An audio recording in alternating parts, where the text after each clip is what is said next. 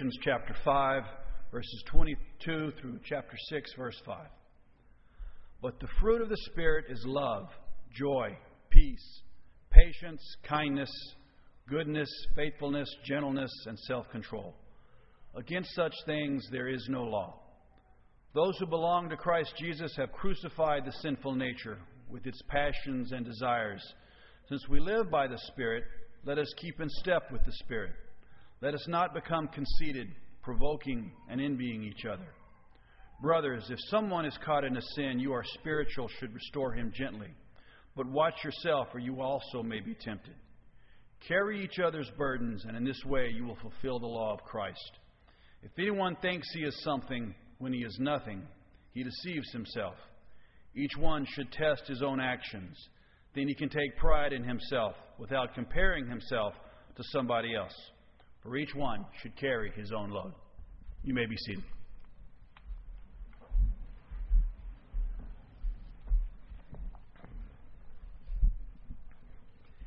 Good morning. Throughout this year, Mark has been emphasizing that the Bible is not a collection of random stories, but one story about God, man, and what went wrong, and what God is doing to put it back together. Tonight we're going to follow how John, the Gospel of John, tells a chapter of that story as we'll take a journey with Jesus. I'd like to invite you to come back as we'll be looking at the Gospel of John. In just a moment, we're going to be exploring how within this overarching story, God used Jesus to open a new chapter. And we'll also explore what this new chapter means for how we are to live. But first, let's go to our Heavenly Father in prayer.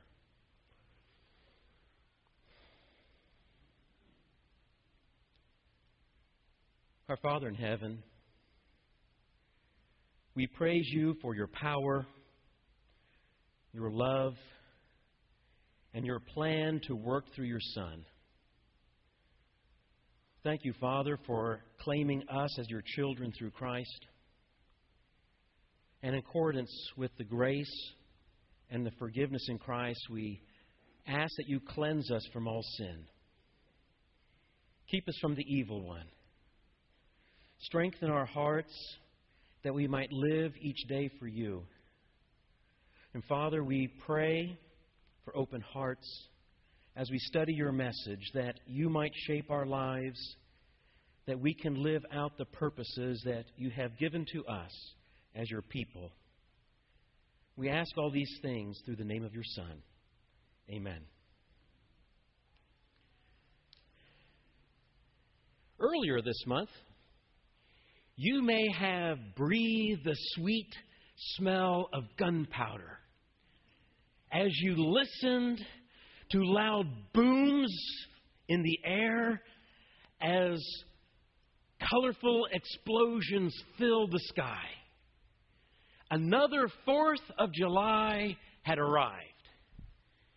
While cookouts and fireworks typically dominate the day, the reason for the celebration is our Declaration of Liberty. Although Britain did not acknowledge the sovereignty of the United States until 1783, we remember July 4th, 1776, as the day that the Continental Congress finalized the wording for our Declaration of Independence from Britain, from British laws and taxation. Normally, when there's liberty and people enter into freedom, this is accompanied by a rush of exhilaration and exuberance. Well, the first 4 chapters of Galatians are going to pound away at a fundamental truth for Christians. Christ has liberated Christians. And Paul is going to conclude that section with these words: "For freedom Christ has set us free. Stand firm then, and do not be subject again to the yoke of slavery." What does it mean for Christians to be free? Free from what? When the American colonies became free, they were released from a very specific thing, British rule. So, what has Christ released us from? To understand this well, we need to remember the situation prior to Christ. And so we're going to take a little sidebar for a few minutes and remind ourselves about what existed before Christ. God had offered Israel at Mount Sinai the opportunity to become His special people. At that time, God also gave them a law describing how they must live if they were to experience the blessings that God would provide, and how their sins could be atoned by blood. If Israel would do these things, then she would be justified. She would be right with God. And thus the law, with its covenant given at Mount Sinai, provided the basis for Israel's relationship with God. But when Jesus died, He provided us a completely new foundation, a new way to have a relationship with God. Not a way of a relationship with God based upon Mount Sinai and the law and the covenant that was given back then. He opened a new chapter in the story of how God would relate with people and what God was doing, what He was doing through His Son. Christ freed everyone from the need to depend upon the works of the law for their relationship with God. His death also opened up the opportunity for all people to belong to God and have this relationship. No longer were those works of the law required. Instead, we can rely upon Christ for our relationship with God. And it's on account of Christ that we can be declared righteous before Him. And so in Galatians chapter 5 and verse 1, Paul is bringing these ideas to a conclusion, and he asserts that Christ has indeed set us free from the law, and that as Christians, we should not go back to relating to God based on the law. Don't go back to that yoke of slavery and the need for those works of the law. Now Christians can live with a new focus. In Paul's words, how Christians should be living is they should be seeking to be justified in Christ. They look to Christ for their justification. Elsewhere, Paul would put these in these words, God made the one who did not know sin to be sin for us, so that in Him, in Christ, we might become the righteousness of God. Christ is our foundation, the foundation for our relationship with God. And so Paul would warn Christians in this Galatian letter. He would warn them against that temptation to go back to the law as a basis for relating to God. He would say, you who are trying to be declared righteous by the law have been alienated from Christ. You have fallen from grace. And in fact, within those first 4 chapters where Paul has been hammering away that Christ has liberated us from the law, he's going to provide what we might call a declaration of independence. Writing with the inside knowledge of an educated Jew, he acknowledges everyone's need for Christ crucified. He puts it in these words. Galatians 2, starting in verse 15. We are Jews by birth and not Gentile sinners, yet we know that no one is justified by the works of the law, but by the faithfulness of Jesus Christ. And we have come to believe in Christ Jesus, so that we may be justified by the faithfulness of Christ and not by the works of the law, because by the works of the law, no one will be justified. And Paul will then use himself as an example of this truth, of what happens when someone is identified with Christ and the new life that they have in Him. Galatians chapter 2, just a few verses later. I have been crucified with Christ, and it is no longer I who live, but Christ lives in me. So the life I now live in the body, I live because of the faithfulness of the Son of God, who loved me and gave Himself for me. I do not set aside God's grace, because if righteousness could come through the law, then Christ died for nothing. If there was another way, another path, then Christ would not need to die, but He did die so that we can have this grace, this gift that God provides.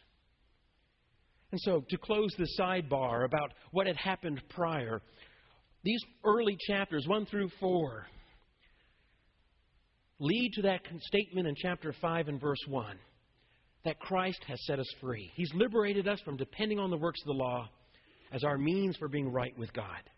And yet, liberty poses dangers. Liberty is dangerous. From the Declaration in 1776, from that time forward, it took over a decade for our new nation to hammer out the Constitution, defining the principles that would guide and shape American liberty. How do liberated people live? What's permitted? What's not permitted? Where are they headed? Are there goals within this liberty? Since 2011, we have witnessed the danger that liberty poses. Although the Libyan Revolutionary War ended in 2011, unrest and uncertainty regarding their future has continued. In 2013, Libya plunged into the worst political and economic crisis since the defeat of Gaddafi's forces in 2011. How are the liberated going to live? Where are they headed? What does liberty mean for their lives? Since Christ crucified has released us from the burden of seeking to be right with God based upon the law, we too encounter the dangers posed by freedom and liberty. As those who have been liberated.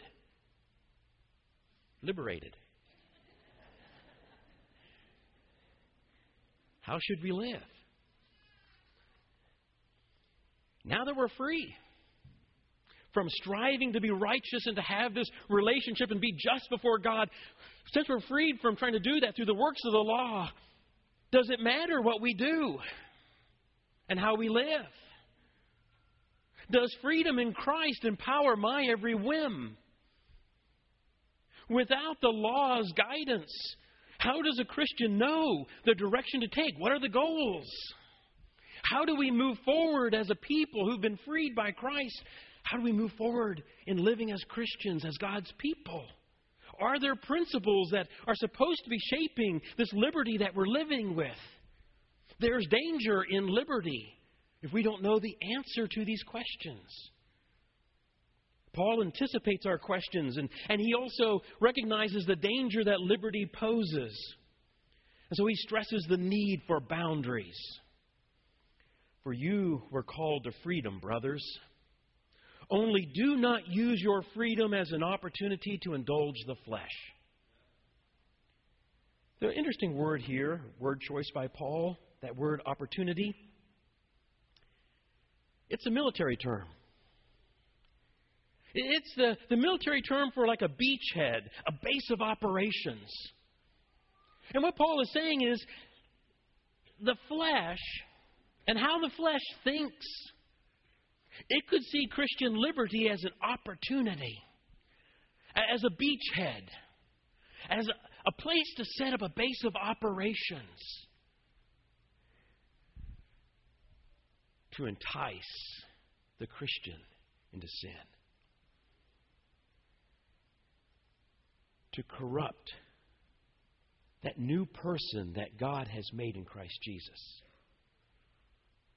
Liberty has boundaries, Paul says. Christian freedom and liberty is not a license to indulge sinful whims.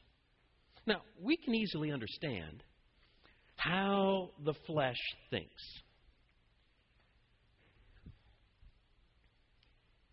Imagine that you go to your computer and you sit down and you're doing some research. And as you're out there on the internet doing some research, suddenly one of those little ads pops up. And maybe in the ad is something that's very sensually suggestive. And it beckons to the flesh. This could be fun. This could be pleasurable. You will like this. Click on it. Check it out. I wonder what's there. What more might it show?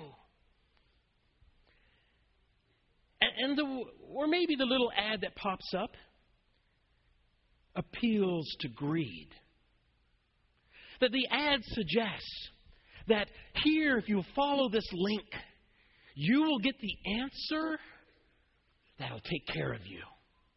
All you need is more of what that ad is offering, and your life will be fine. It'll be great. Maybe it's money. Maybe it's influence. Maybe it's power.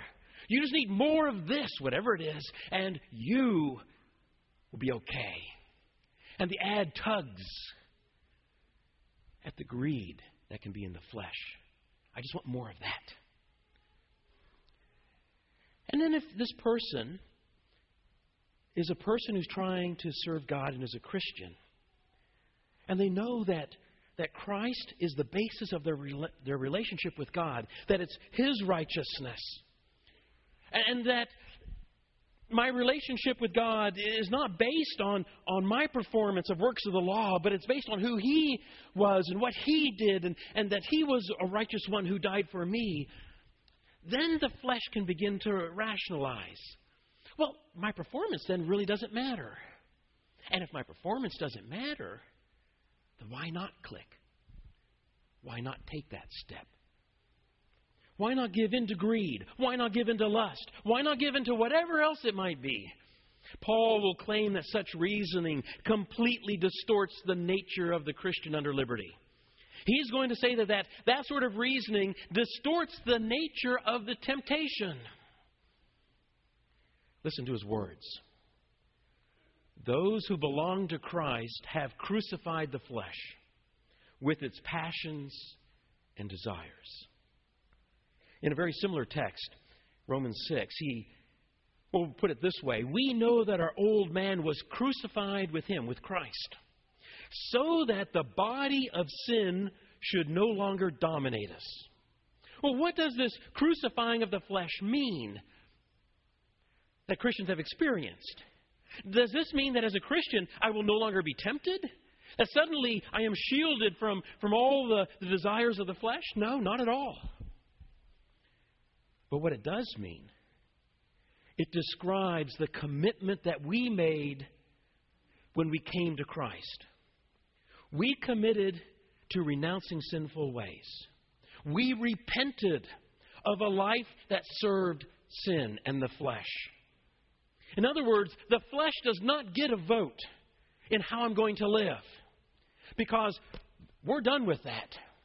We've committed ourselves to God and to living His way.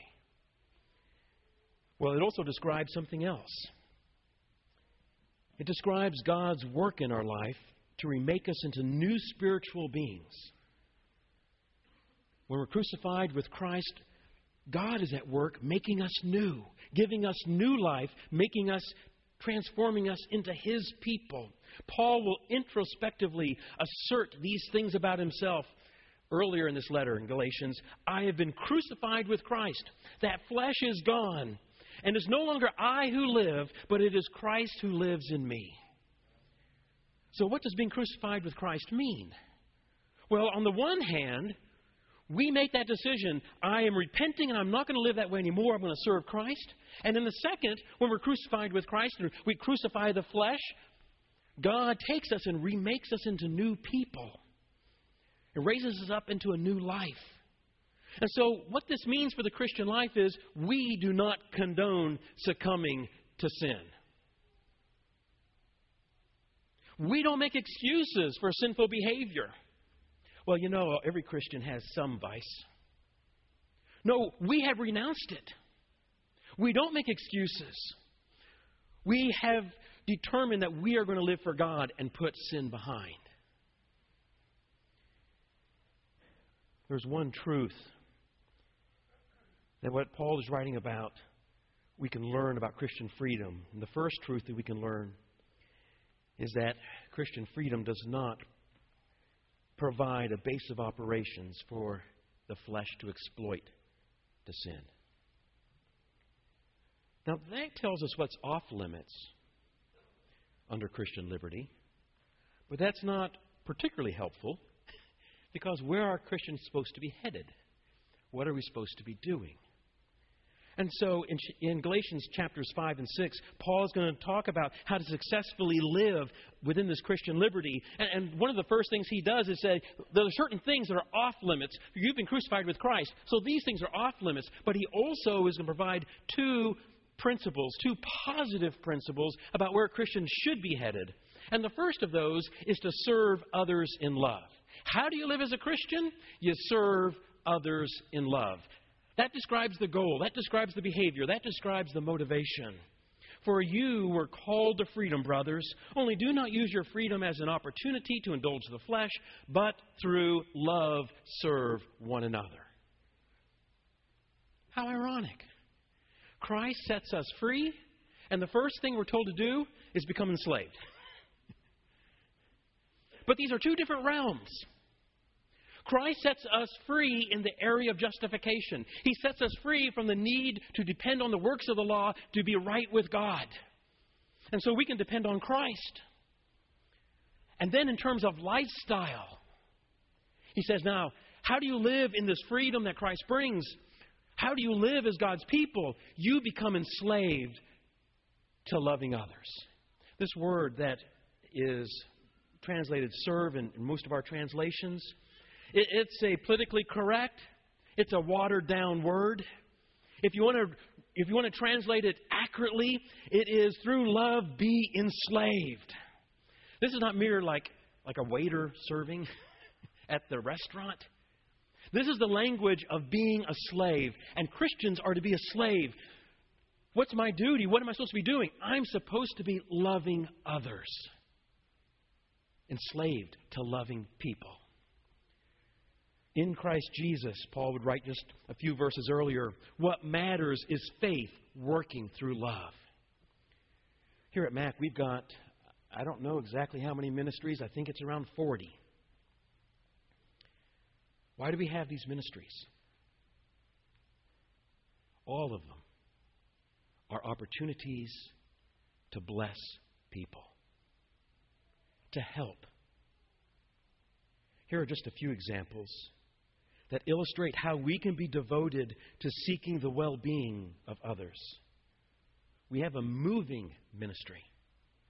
And from time to time, we have a brother or a sister, and we can serve that brother or sister in love by helping them move their things to a new residence. Some of our youth just recently participated in work camp. This year, the theme at work camp revolved around Philippians chapter 2 and learning how Christ's selfless way of living and how His love caused Him to serve the way that He did. And our youth, going through devotionals focused on this, were then encouraged to go out and to serve others in love. This spring, mission campaigns headed off to Honduras and Taiwan. And their purpose and the activity is to bless the lives of others. And they were doing this in various different ways. And also with some campaigns, there is the opportunity to serve those who are working by financially providing and assisting them to be engaged in that work. But it's not just the formalized ministries where we can serve one another in love. There are so many ways. Sometimes someone needs just a helping hand, a listening ear. A brother or sister needs an encouraging word. We can serve and love someone by cooking a meal, by giving the gift of time or the gift of friendship. Sometimes loving a brother or sister or someone else involves providing financial resources because they are in need. How can we love God if we will not show love to one another? Sometimes it's sharing a message from God's Word. Paul will offer a couple examples within this text in which he's talking about how to live within liberty and to love. He says, brothers, if a person is discovered in some sin, you who are spiritual, restore such a person in a spirit of gentleness. Well, what's needed if someone has gotten off track? What do they need? What they need, a friend, a Christian brother or sister, to come and help them get back on track. Now, what do you describe that? What motivates that? It's love. It's seeking their well-being. If someone is off track to get back on where they need to be and where they need to be headed, that's love. He says, carry one another's burdens, and in this way you will fulfill the law of Christ. What's needed when someone is weighed down by something really heavy? They need someone to come alongside and help pick that up and help them along the journey. What is it that motivates a person to do that? Well, what needs to motivate a person to do that is love. I'm going to help you, brother. I'm going to help you, sister, as we walk together and serve Christ. Before He died on that last night, Jesus told His disciples, by this all people will know that you are my disciples if you love one another. In 1 John, John would write that Jesus had a commandment that we are to love one another. When it comes to what shapes how Christians live, the focus needs to be riveted upon how can Christ use me to bless others? What's the goal? What guides me? It's love. In fact, Paul will make this point. He goes back to the law. Now, the law is not the basis for our relationship with Christ, but the law did point people in the right direction of who God wanted them to be. God has not changed. Who He wants His people to be has not changed. And so Paul reminds us, for the whole law can be summed up in a single commandment. Namely, you must love your neighbor as yourself. And this brings us to a second truth about Christian liberty. When Christians know that they are to serve others in love, then they know how to live in Christian liberty. What they need to be doing is seeking ways to be a blessing to one another. So then, Paul will conclude, whenever we have an opportunity, let us do good to all people, and especially to those who belong to the family of faith. How does the Christian live under liberty? Well, the first thing, we've crucified the flesh. So liberty does not provide us an excuse to sin. Second, I know where I'm supposed to be headed. I'm supposed to be serving others in love. But Paul will provide another principle, another positive principle to guide us on how to live with the freedom that's in Christ. He counsels us to starve the flesh and feed the spirit. There's an old Cherokee legend about a grandfather who wanted to teach his grandson how to live. And the grandfather told his grandson, there is this terrible fight within me. I have two wolves that are fighting at each other within me. One wolf is evil and wants me to do wrong.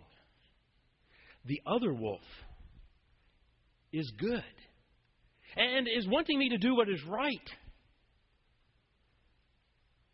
The grandson looked at his grandfather and asked, which wolf is going to win? The grandfather replied, the one you feed. The one you feed. Paul will say something very similar in Galatians 6. Do not be deceived. God will not be made a fool. For a person will reap what he sows, because the person who sows to his own flesh will reap corruption from the flesh. But he who sows to the Spirit will reap eternal life from the Spirit. You're going to reap back where you're investing, where you're sowing, what you're feeding, where you are pursuing life. And Paul will give a promise within this section, chapters 5 and 6, a promise, a wonderful promise about how to live the Christian life. He says that if we will live by the Spirit, that we will not carry out the desires of the flesh. Well, this raises several questions. The first is, how can I know this is true? If I commit myself to living by the Spirit, how do I know that I will not be fulfilling the things of the flesh? Why is this promise true? And his answer is that the goals of the Spirit and the goals of the flesh are mutually exclusive. In his words, for the flesh has desires that are opposed to the Spirit, and the Spirit has desires that are opposed to the flesh, for these are in opposition to each other. It is as if the Spirit is trying to pull me this way, and the flesh is trying to pull me that way. And if I am doing the things of the Spirit, then I'm not going to be engaged in going in that direction.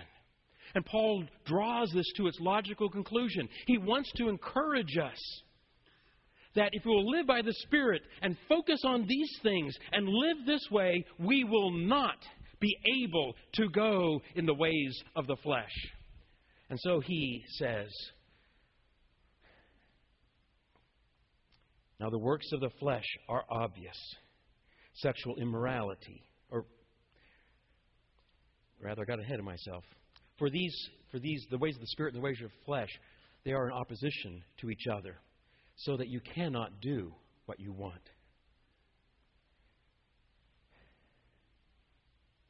But can this be easy?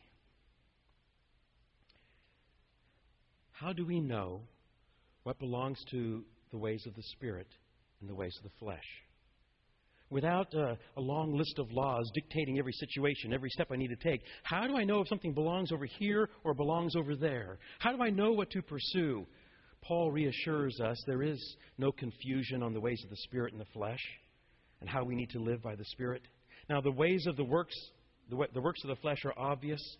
Sexual immorality, impurity, depravity, idolatry, sorcery, hostilities, strife, jealousy, outbursts of anger, selfish rivalries, dissensions, carousing, and similar things. I'm warning you, as I warned you before, those who practice such things will not inherit the kingdom of God. But in contrast to these, the fruit of the Spirit is love, joy, peace, patience, kindness, goodness, faithfulness, gentleness, and self-control. Against such things there is no law. There's nothing that says don't do this. That is the way that we are to live. Well, as we look at this message in Galatians that Paul gives us, what can we take away for living every day? There are many lessons, but here are a few that we've looked at this morning. As people who belong to Christ, we've been freed from relating to God on the basis of the law. Rather, we're declared righteous on account of Christ. He is the basis of our relationship. And He has provided liberty. And how do we live in this liberty that He brings, this freedom? Well, the first thing is we've crucified the flesh when we came to Christ, so we don't allow this liberty to provide a base of operations for the flesh to start sinning. Secondly, we have a lifestyle, and this lifestyle is to be one of love. That's where we're headed. That's how we live.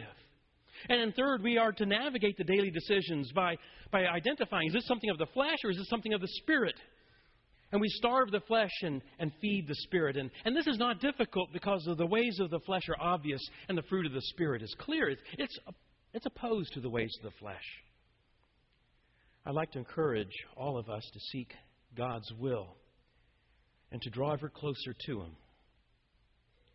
God has revealed what He wants to do in each one of our lives. He wants to include each of us within His master plan to bring us to Him. But He's also given us free will. And that enables us to delay, to put off, to reject. Many of us have already accepted His offer.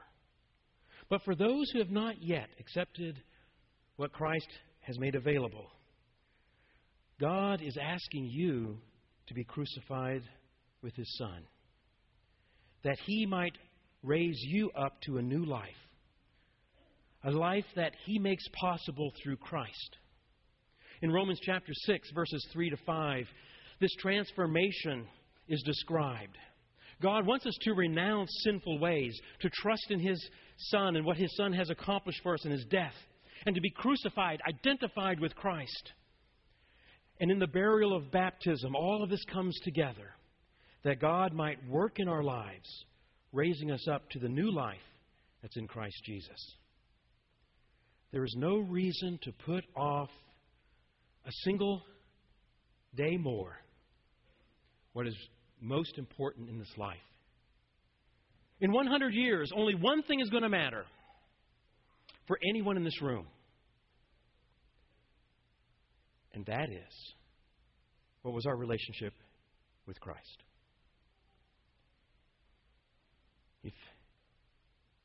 If it describes you, the desire to put on Christ, if that's your desire this morning, you have that opportunity today, at this time, to come and make that known.